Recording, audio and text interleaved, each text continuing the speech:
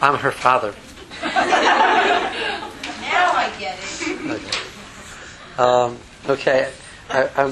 I'm going to start with the very basics. Some of these halachas are not necessarily, you're not the ones going to be dealing with these halachas at this point in your life. Some point in your life you will. Hopefully by then you'll have had a lot of other training in it besides. And imagine some of you have training in this area, the areas of Basar B'chol, of kashrus in the kitchen, and from home already.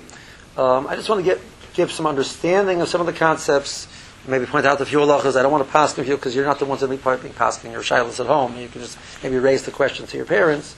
Why are we being so machmer? Because Rabbi Rangel said it's mutter. Okay, so the Issa of the Torah says that a person cannot have Basar B'chol together. The Torah writes the Issa of Basar B'chol in the language of Bishul. The Torah writes it 3 times in the language of Bishul.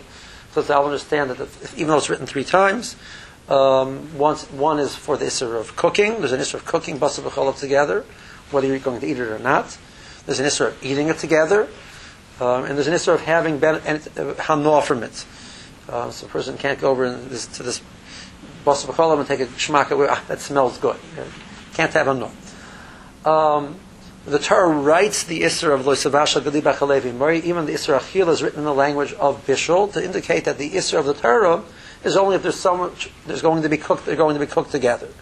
The Chachamim came along and said, you can't put them together even if they're not cooked. But if a person on the Raisa level, if a person would take kosher meat and take kosher cheese and put it together in a sandwich, he did not do an Isser D'Oraisa if he ate that. An Isser D'Rabbanan. If a person would cook the two together, that'd be an Isser D'Oraisa. The Isser of the Torah of Basar B'chol, the Isser of the Torah we're talking about right now, is when you're cooking it together, there has to be a transfer of taste between the two of them. So, for example, if a person would cook a large amount of meat with a very minimal amount of milk in it, it would not be an Isser of Basar B'chol because the milk is so small that it's going to become negligible and nullified in the meat which is there. What is the amount to which Chachamim said? That is the one that you've heard, your Batal B'Shishim. It's Batal 1/60th. So if you'd have a very large pot of cholent, which fleishigs, and a drop of milk falls in, there's 60 times more of the meat or liquid which is there, not necessarily the meat, but everything which is there. So the milk is going to dissipate, it's going to become negligible, it is nullified, and there's no issue at all, D'Oraisa or D'Rabbanan of eating that food. So taste is going to be significant. In halacha, there has to be a transfer of taste between the fleishes to the milchiks or the milchiks to the fleishes. What are the ways which halacha recognizes are the possibility of a transfer of taste? So the obvious cases where you're going to be cooking together, milk and meat together, there's a transfer of taste. Halacha takes it a step further and says not only is a problem of transfer of taste when you actually have milk and meat together, but you're going to have possibly the flavor of the milk or the flavor of the meat in the walls of the pot. When a person cooks in a pot, a certain amount of flavor is transferred into the walls of the pot, and now that theoretically could come out of the walls of the pot, next time you cook something into it and go from the walls into the next food. That's a form of a transfer of taste. There are basically 3 ways where taste can be transferred. There's direct contact. This is one way that taste can be transferred. That'll be direct contact either of milchiks and fleishigs, actual milchiks and fleishigs, or of the pot to the other item, and there's a flavor in the pot, so there's direct contact. The second way that there's a possibility of a transfer of taste is what's known as reicha, which means smell. And we'll talk about those halachas. And the third area where it's possible to have a transfer of taste is what's known as zeya, which is steam. So whenever we're dealing with a kashrus question, we want to know, is there going to be any type of direct contact between the two? The milchiks to the fleishigs? Is there going to be possibly they're both sharing the smell from one, the transfer of smell from one to the other, and possibly the transfer of taste from one to the other through the medium of steam? Yeah, we're good so far. No big chedushim at this point in time, right? I do want to point out that the transfer of flavor through steam. In other words, you go to your science class and they tell you, well, the meat remains the meat, and what comes out is just the water vapor, and it's just the H2O molecules which are coming out, and the meat remains behind. there is such an argument in halacha. Some poskim raise such a question, but the general consensus of poskim is that that's not how halacha looks at it. We look at it as there's going to be actual milchiks or fleishiks transferred through the medium of steam. Okay.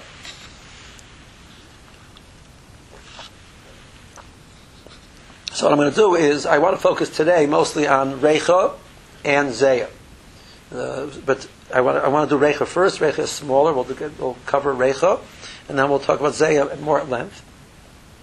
I do want to talk about the halachas of the transfer of taste through direct contact, at least when it comes to regards to pots, etc. We're going to stay away from direct contact of milchiks and fleishiks. But you do have the issue of the transfer of taste through direct contact.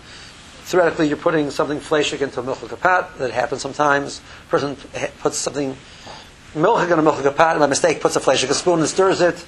So there are many scenarios where you're going to have a transfer of taste through direct contact, the contact being over here, the spoon to the food. What about? So I'm not going to go into that. That you're familiar with that. That exists. We don't have an opportunity to cover all of that today. I do want to point out. What about if two pots touch? Because that's one of the areas which we are going to touch on, pun intended. What about if two pots touch? So if two pots touch, as long as there's no, for them to flavor to transfer from one pot, which is clean, to another pot, which is clean, there has to be a medium of transfer. The medium of transfer has to be moisture. So we say that direct contact allows the transfer of taste. So if you have something actually milchik, piece of, person puts down his fleishik, and the next thing he knows, one little kid comes by and drops their piece of cheese onto the fleishiks. That's a problem. There's direct contact between the fleishiks, the meat, and the cheese. There was no liquid there, but that doesn't help you. How much has to be dealt with that you have to ask your rabbi. But in a case where there's two pots which touch, as long as there's no liquid there between the two pots, it is not a problem. I wouldn't tell you to do v'chachila, but if that happens, and you know that both are dry, it is mutter. It's not any problem with it. Okay, now, let's go back to the issues of Reicha. So Chazal said that more as an argument whether Reicha is milsahi or Reicha lav milsahi, whether smell is an issue or not. In Halacha, smell is an issue only under three circumstances. We deal with smell as a problem l'chadchila and not b'diavad. Number one, you have to know that the Reicha is an issue l'chadchila and not b'diavad. The only exception to where Reicha is halacha in the b'diavad case, you cannot do it, even b'diavad it's a problem, is in a scenario where you're dealing with Yisurei Hana, which you're not dealing with in most cases. You're dealing with in your kitchen, you're not dealing with Yisurei Hana. An example of that would be if you're walking down the street and there is this space of Avodah Zarah and they're burning incense there to their Avodah Zarah. You can't have a noah from that incense. You cannot smell it. It's also to smell it. So that's a problem. A person is walking down past the donut factory and it's Pesach and there's this tremendous overpowering smell of chometz donuts coming out into the street. You should not take a whiff of those geschmack. You should not take a whiff of that. If you could possibly go down a different street, you should do so. But yes. Aren't you supposed to tempt yourself? You don't have to do it like it's just like you walk out of something. Oh, I wish I had it, but I'm not going to because that whole thing. Right, that's true, but I would not advise you to put something which is treif in your mouth and tempt yourself and then take it out. Oh yeah, you just said walking past it and smelling it. You should. I understand. This is, again, but the limit of tempting doesn't apply when you actually put it. I'm getting there. I know what I'm saying, right? Temptation has a limit. In other words, you say, I would like to have that, but you don't take it into your hand. Yeah, I know, obviously, but you're just... Okay, so smelling in halacha, when it's prohibited in hanah, is the same thing as taking something in your hand. Really? Yeah. Okay. Better question. How do you know it's a better question? Maybe it's not a better question. I'm just saying I have a question. Okay, yes. Let's say you're walking in the mall and it's just not kosher because it's not kosher, not because it doesn't have hashgacha, it's not like pig or meat and milk. It's just like Auntie's pretzels, those really good smelling pretzels. You're allowed to smell them. And they smell so good. Don't do it on Pesach though. Okay. Are you only talking about Pesach? You can smell pig. You just can't smell the milk and meat. Right.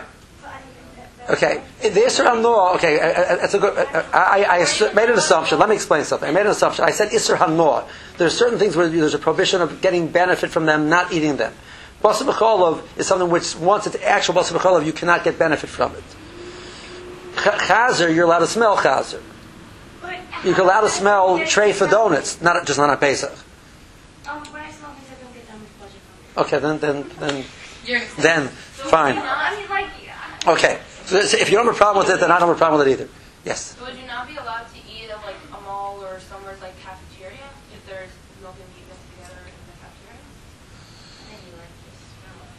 You know, we're moving away from this. Let's stick to the smell issue, and we'll deal with smells, and then maybe if we have time, we would get to that. There is an issue that the Chachamim were concerned about eating when there are other foods there. Possibly you might be tempted in certain cases. It's a problem. In certain cases it's not a problem. It's a valid question, but I'm not going to go there right now. Okay, so where is Reicha an issue? Reicha is an issue, but it's something that's not Isuri Hanoah. So your person has milchiks, and he wants. So the smell of milchiks is that going to create a problem together with fleishiks? It will. You cannot cook in an oven. Since it is an enclosed area of the oven, you cannot cook together milchiks and fleishiks at the same time. There we said the halach is that's a chachila. You cannot have a situation where you're having milchiks, the smell of milchiks transferring to the fleishiks, and the fleishiks to the milchiks. You cannot do that. If both are covered, that would not be a problem. Reicha would not be a problem. There might be other issues, but again, the issue of the transfer of smell is only it's in an enclosed area, and that's also the chachila. But if you did it, it would not be also. So how long would you have to wait in order to have those milk? We're going to get there. That's where we go. Now, there is one other way where, in this halacha of Reicha, we said there's three issues. The one is Isuri Hanoah. The second one is cooking the two together. So it's also the chachila, means you cannot do it. But if you did it, it's going to be mutter. If you would bake a bread, now let's take the situation, a person would have milchiks cooking in the oven, and it's open milchiks, so there's a smell coming out of it. And a person would be baking something parv at the same time. So bread, whatever it is. You cannot eat that bread together with fleishiks. Because even though there's no transit, there's no steam, and there's no contact, there was smell. And I cannot go l'chadchila now and eat it together with something which is fleishik. That's still considered l'chadchila. So I cannot take my bread, which is pariv, ostensibly pariv, because it didn't have any contact with the milchik, and it didn't have any steam from the milchik. But even so, you cannot go l'chadchila and have it together with fleishiks. So the only scenario which you'd be allowed to have it, let's say, with fleishiks, you would have a fleishik of food, which you have no other bread available, let's say, and you cannot eat this food without bread, which is almost very, very uncommon, such a thing. Right? If that would be the scenario, that would call be a b'diavad and be mutter. But otherwise, you cannot take anything which is cooked together in an oven with milchiks and have it together with fleishiks, or vice versa, something which is cooked in the oven together with fleishiks and have it with milchiks. Okay, that is the second area where Reicha applies. The third area where Reicha applies is a totally closed oven, like a microwave, and that gets much more complicated. And you should never have milchiks and fleishiks together in an oven. Even b'diavad, it might be a problem, because it's much more closed than your average oven, which has a vent. So that's the third area, which is a totally enclosed area, and that's more of an issue. Milchiks and fleishiks in a microwave is a big no-no. Now we're talking about at the same time. Now let's talk about a situation where you want to have the question, which is Sarah Brocha's question of you want to have them one after the other. That's going to be the main body of the shir today, is the issue of one after the other. So we're going to have to look at, are there any issues of contact, number one? Are there any issues of reicha, number two? Are there any issues of zeya, number three? Because those are the three ways you're going to have a transfer of taste. If you have none of those three, so it's going to hate, right? So we said reicha means when they're in the oven together. So the only scenario which you're going to have a problem, reicha, is that they're in the oven together. So we're talking about one after the other. Reicha is off the page. So we've taken reicha out. What about direct contact? So we said that there's a transfer of flavor from one to the other through direct contact of the milchiks to the fleishiks, or if something is absorbed into the wall. Well, if I cook milchiks in my oven, and some of the milchiks gets absorbed into the rack or into the wall of the oven, then I put fleishiks in, and I put my fleishik pot down on top of the spot where the milchiks is absorbed, I might have a problem, because it might absorb that milchiks which is there. So if there's actual residue there, you have a real problem. You're going to put your fleishik pot down on milchik residue. That's a no-no. Let's say there's no residue there, it's clean, but there's something absorbed in there. So that's really like two pots touching, right? I have this dry rack, this dry pot touching. The dry pot is fleshig, the dry rack is milchik, but they're touching. There's no moisture there, so it's not going to be yasser b'diavad. I would not tell you to do l'chadchila, so the best thing to do is put a piece of foil down. You're not going to have a problem. Good so far. So if a person uses the oven for milchiks, then they want to use the oven for fleishiks, or vice versa. I'm not saying when that's permitted or not permitted yet. We'll get to that. But I'm trying to address the potential problems. The reicha is not going to be a problem because there's one after the other. Contact, there's no contact. See, if there's actual residue, there is contact. That's a problem. If there's no residue, there's no contact. The best way to guarantee there's not going to be any contact is by putting down a piece of foil. There'll be no contact. Okay? So far, so good? Now, so the real issue comes to the halacha of zeil. Right? The steam issue. That's where halacha becomes much more significant. Smell is only an issue if it's at the same time. Okay. But Chazal said, any steam which comes out of the food has the status of the food. So if I use my oven for milchiks, and the steam comes out of the milchiks, dissipates throughout the oven, goes into the walls, according to some opinions, sits there on the walls, on the outside even. It's not necessarily visible. Then I put in fleishes into my oven, and steam comes out and mixes with that other steam which is there in the walls and on the walls, and now I have basa b'cholov in my oven. And then it goes back, and then some of it's hanging out there in my oven, goes back into the food. My food is basa b'cholov, and it's just the rice to eat the food. So that's a real problem. So we have to address the problem of preventing the mixture of milchik steam and fleishik steam together. And that's really the real question. You want to discuss using the oven for one thing after the other. The real question is, how do you prevent the problem of milchik steam and fleishik steam meeting each other and creating a problem? So that's what we're going to try to address today. So this is all preamble till this point in time, and now we're going to actually say this here. Are you with me so far? Yeah? Nothing? Okay. So, the best eitzah, I'm going to tell you the best way to do it, set up, and then we'll work from the chatchilas to the not best eitzah. The best eitzah, if you want to use an oven for both milchiks and fleishiks, so if you have a self-cleaning oven, life is very simple. Right? Halacha allows you to use it for milchiks, run a self-cleaning cycle, and afterwards it's no longer milchiks. So you can use it for parv, you can use it for fleishiks without a problem. So you have a self-cleaning oven, you can use it for milchiks, then you run through a cycle, which is the equivalent of kashering it. It's no longer milchik. Use it for fleishiks. Now run a cycle again. Now it's no longer fleishiks. Use it for milchiks. As long as you make sure you run that cycle in between, you're okay. So self-cleaning is a cleaning oven. If you ever get an option in your life, if you don't have one yet, you get an option of buying one, buy it. It makes life very much simpler. I do want to point out that there's something called a continuous cleaning oven, which not so common nowadays. A continuous cleaning oven does not have that halacha, and it will not solve your problems. It might make problems even worse. So if you ever have an option of buying a continuous cleaning oven, do not buy a continuous cleaning oven. Do buy a self-cleaning oven. Okay, you do not have a self-cleaning oven, you're living in an apartment somewhere, you take whatever you get, the oven they give you is not a self-cleaning oven, or you move into your house and you're not holding by buying a new oven at this point in your life, you're davening that this one should break, you'll have to buy a new one, but it didn't happen yet, so meanwhile you're stuck with your old oven, which is not a self-cleaning oven. Now what do you do? So, assuming that you do not have a self-cleaning oven, the best thing to do is to decide that your oven is either milchiks or fleishiks. Make a decision in your mind. I'm going to make my oven give it a status or designation of a fleishik oven, which means that the decision normally would be I cook fleishiks more often than milchiks, so my oven will be used for fleishiks. So if my oven is used for fleishiks, I can cook fleishiks in that oven, open. Don't worry about any steam, because any steam which comes out is always fleishik steam.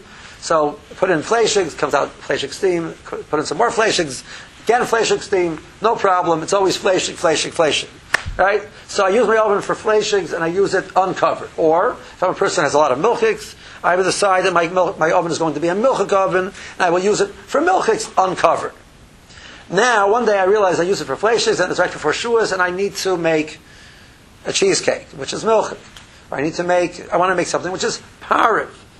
So how do I use a fleishig oven for pariv? How do I use a milchik oven for pariv? How do I use a milchik oven for fleishigs?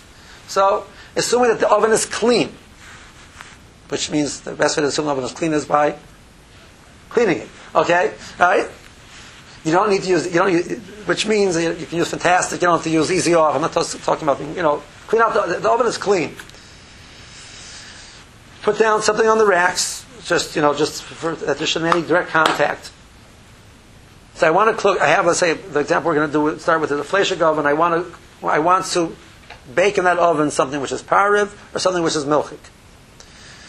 If what I'm baking, pariv, is dry, there's no problem. Because the whole problem is, remember, the steam.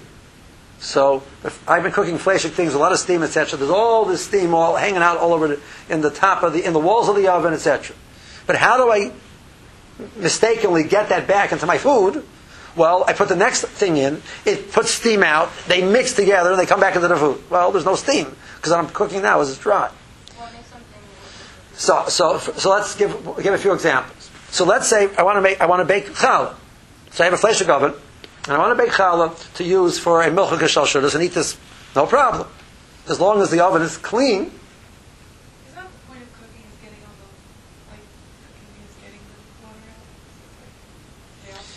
the water out? So halacha recognizes the fact that there's minimal steam is not a problem. We're talking about a significant amount of steam, which means something which is liquid. That's a fair question. What about chicken? We will try that. We might get there today. Okay.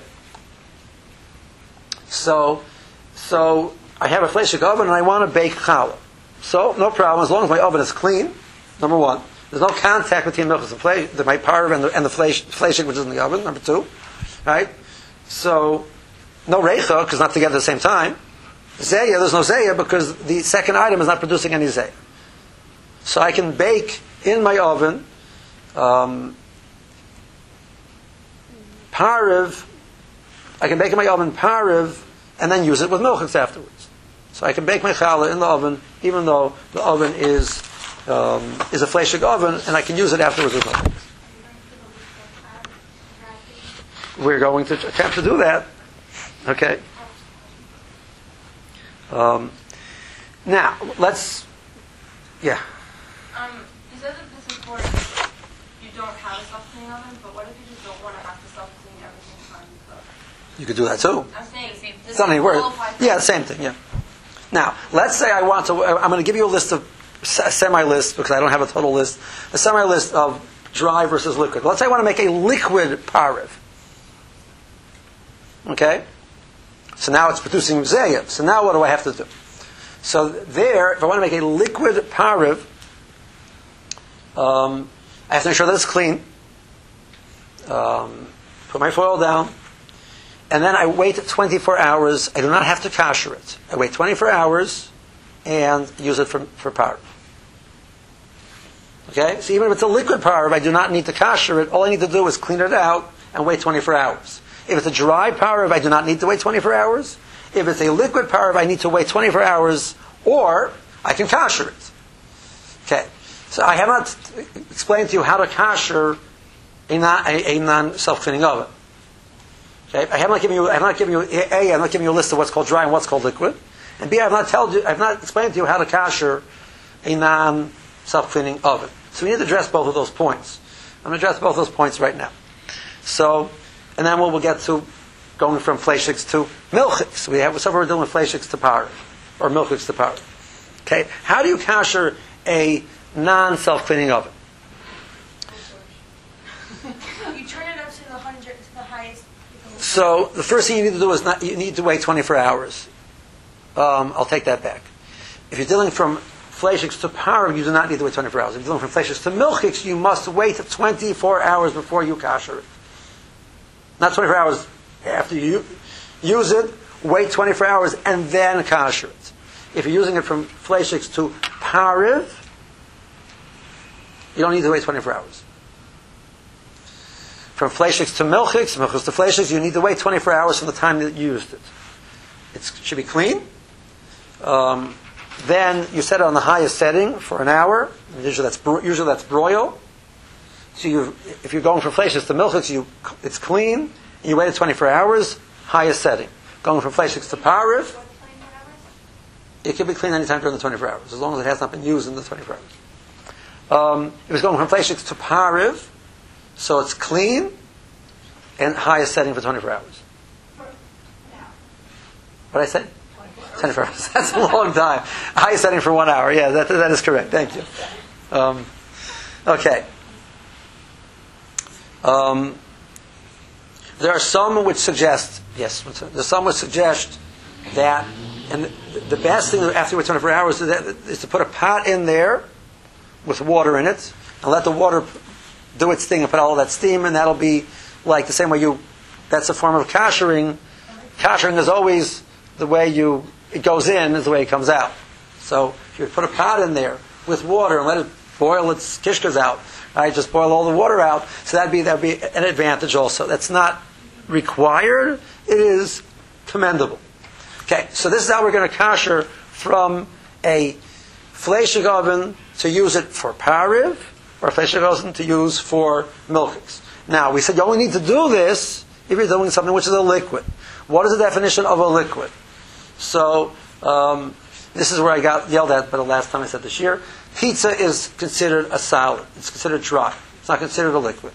For this purpose, if you have it has to be a food stuff, a food item which there's a significant amount of liquid, it'll produce steam. My wife tells me that lasagna, depending how you make your lasagna could be something which is very liquidy. So I have to tell you that I don't spend too much time baking in the kitchen, so I have to believe her. But it could be, if you do it covered, it's not a problem. We're talking about doing it, if you want to do it open, so you want to go from fleishiks to milchiks, or fleishiks to pariv, even if there's a lot of liquid there, it's going to produce steam, it's going to be a problem. I have to tell you that I found that Rabbi Heinemann, it adds a condition that the liquid is something which you want for the cooking process, as opposed to liquid which just goes off. Anything which is considered so your breads, your cakes, we make anything which is going to be covered. Even if you have something which is, for example, let's say you're going to have,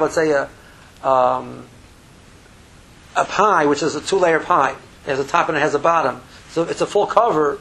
There's no vents for the steam, which I imagine you probably don't want to do that. But if you would have the halacha is the case where you made like a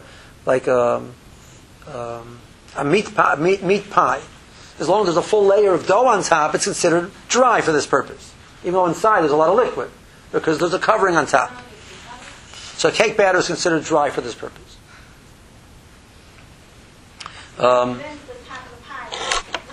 What?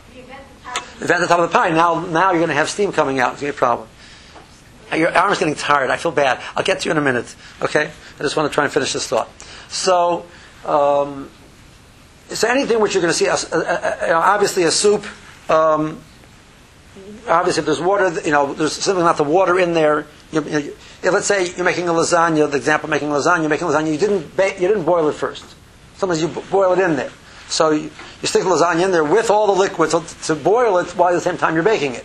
So that's water, right? There's no water there. So that's going to be open, that's going to be a problem. Okay. I can't give an exhaustive list of dry versus liquid because I don't really know what they make in the kitchen. Dry, most of your kugels are going to be considered dry. Chicken, cheesecake.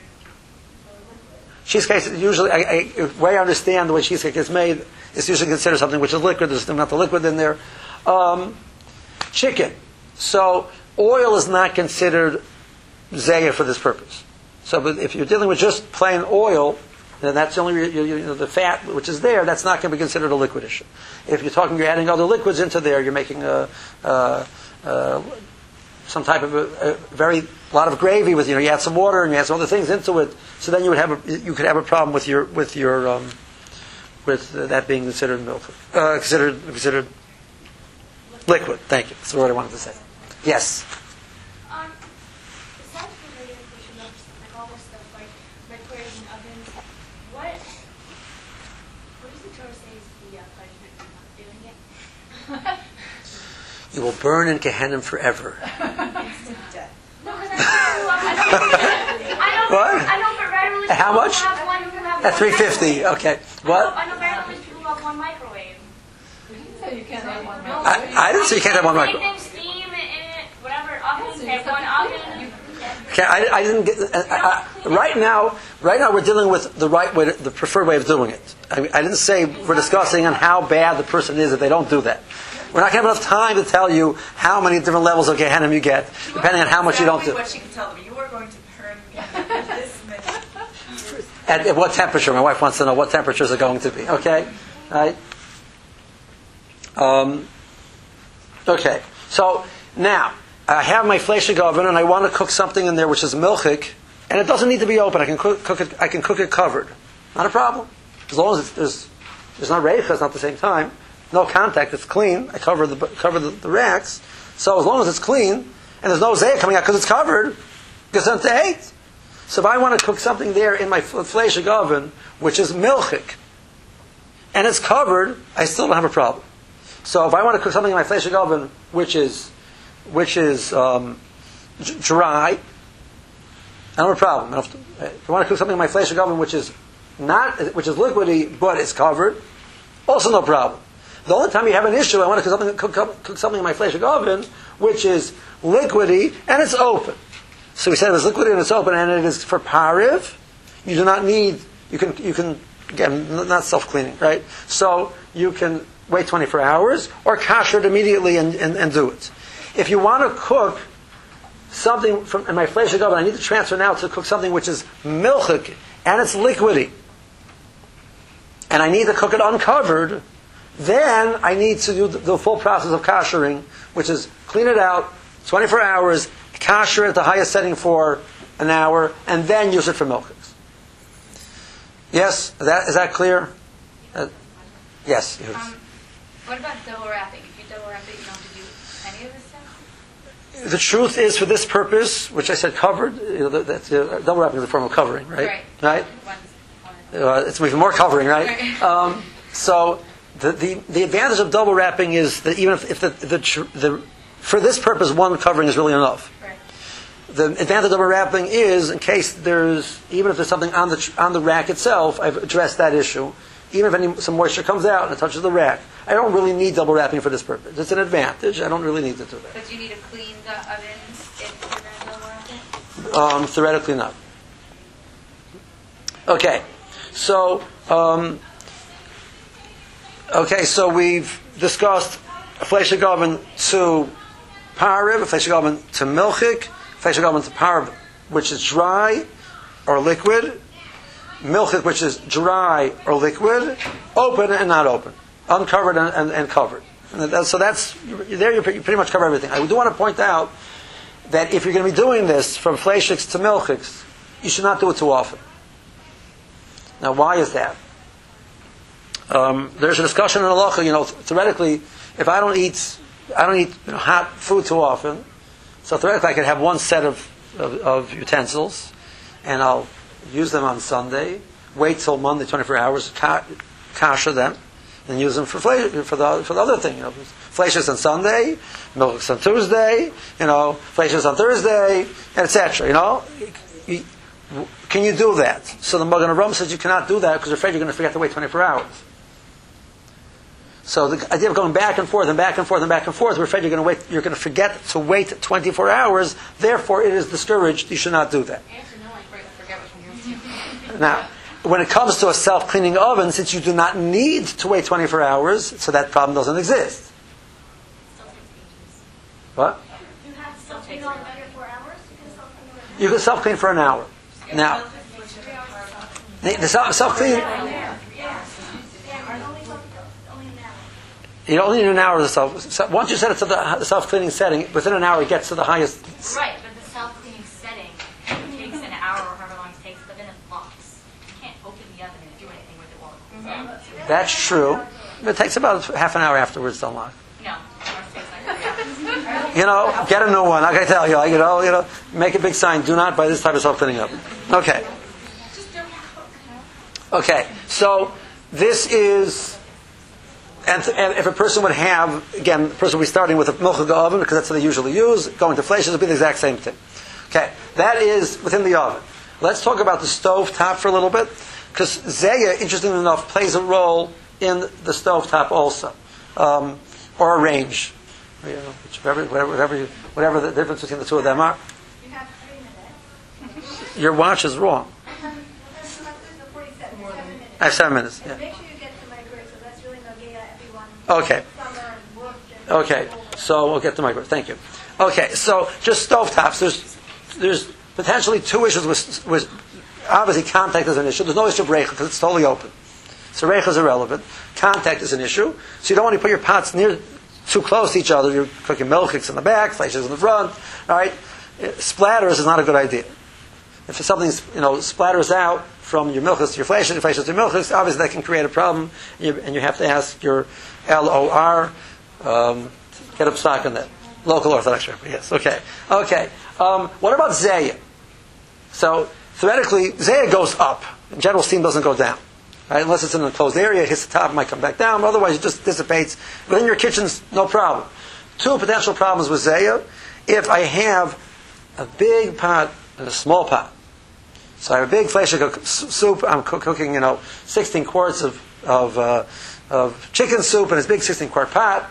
And I have this little, cooking some milk for the baby, and it's right there, and the steam is coming up, and it's right next to each other. They're both hot. Bam! The steam is spreading and hitting it right there. That's not a good idea. You shouldn't do that. So do not put small pots next. You want to put a gigantic pot of milk, so the steam is the same level, both going out into the air. It's into hey, careful not to splatter one to the other. But you put a small one, as the steam escapes, it's going to be hitting the pot right next to it. So that's not a good idea. Try and keep a distance between the two of them. The other potential area where you have an issue of Zeya, if you have a stovetop where the stove is beneath the stovetop, the oven, thank you. Yeah, whatever you call that. The oven is beneath the stovetop, so it's venting out somewhere. Some of them vent to the back of the stovetop. There's a little square thing over there, and that's where the Zeya, so if you're cooking something inside the oven, which is fleishig, you're cooking something in the back burner, which is milchik, you might have a problem of Zeya, fleishig of Zeya coming out and hitting the milchiks. So you should be aware of. That's for stovetops. I'm running now. Sorry, I want to try and get to microwaves. Microwaves. So double wrap solves, even if it's not clean, if it's double wrapped, it will solve your problems. Okay? If you want to put something, so let's say a situation your person's there's a non-kosher microwave, or there's a kosher microwave, which is milchiks or fleishiks. So if I want to put into that, even if it's not clean, and I don't have time to clean it right now, the person's working in some office, and there's a microwave there. If it's double wrapped, there will not be a problem. The double wrapping, I want to point out, it's referred in halacha that one of the wrappings should be hard. So you can bring in from home some type of a container which you want to put it in, and then you put another layer around it. Obviously, do not use foil, right? Right? Except you want to see what happens if you do it. I can see that already. But it sparks very geschmack. No, the newer ones will turn on. Okay. Really? Counts as So saran wrap, something of that sort, which is what you use, or a bag, something of that sort. Now, the real issue is because you can't totally seal it because it'll pop. And then you can really have a mess, halachically. Besides practically, you have a mess halachically. So you don't want the contact. You want to limit the contact. So theoretically, as long as there's no moisture touching the two things at the same time, you're okay. Double wrapping is good. I saw one saver suggest even triple wrapping would be even nicer. Let's say I have a microwave at home and I want to transfer from milchiks to fleishes to milchiks. Can I do that? So Moshe has a tshuva. Moshe holds that you could. Now I want to point out, to do that, first it has to be clean. Before you do anything, you want to transfer milchiks to fleishes by koshering it. It has to be clean. So you have to totally clean out the inside.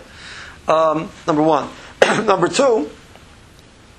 So what am I koshering? Am I koshering the surface, or am I koshering the contents which went into the walls? The walls will only absorb if the walls get hot. The walls don't get hot; it will never absorb. So how do I know if the walls of my microwave get hot or not? Microwave doesn't work. The walls don't get hot. The food gets hot, and the heat it then transfers from the food item to the walls. So different food items will transfer heat to the walls differently. A baked potato or a potato which you're baking will transfer heat to the walls at one speed, etc. So radically what you could do is, if you know that your microwave is very large, etc., except for maybe the glass which is beneath it, which you could put a styrofoam tray on top of it, if the walls do not get hot, you don't need to kasher the walls. Right? So you put something in over there which, as a test, put on the highest setting and let it go, for a few minutes. Take it out and carefully touch the walls. Don't burn yourself. If none of the walls are hot, so you don't have to kasher the walls. All you have to do is make sure that it's clean, right? And there shouldn't be any direct contact between.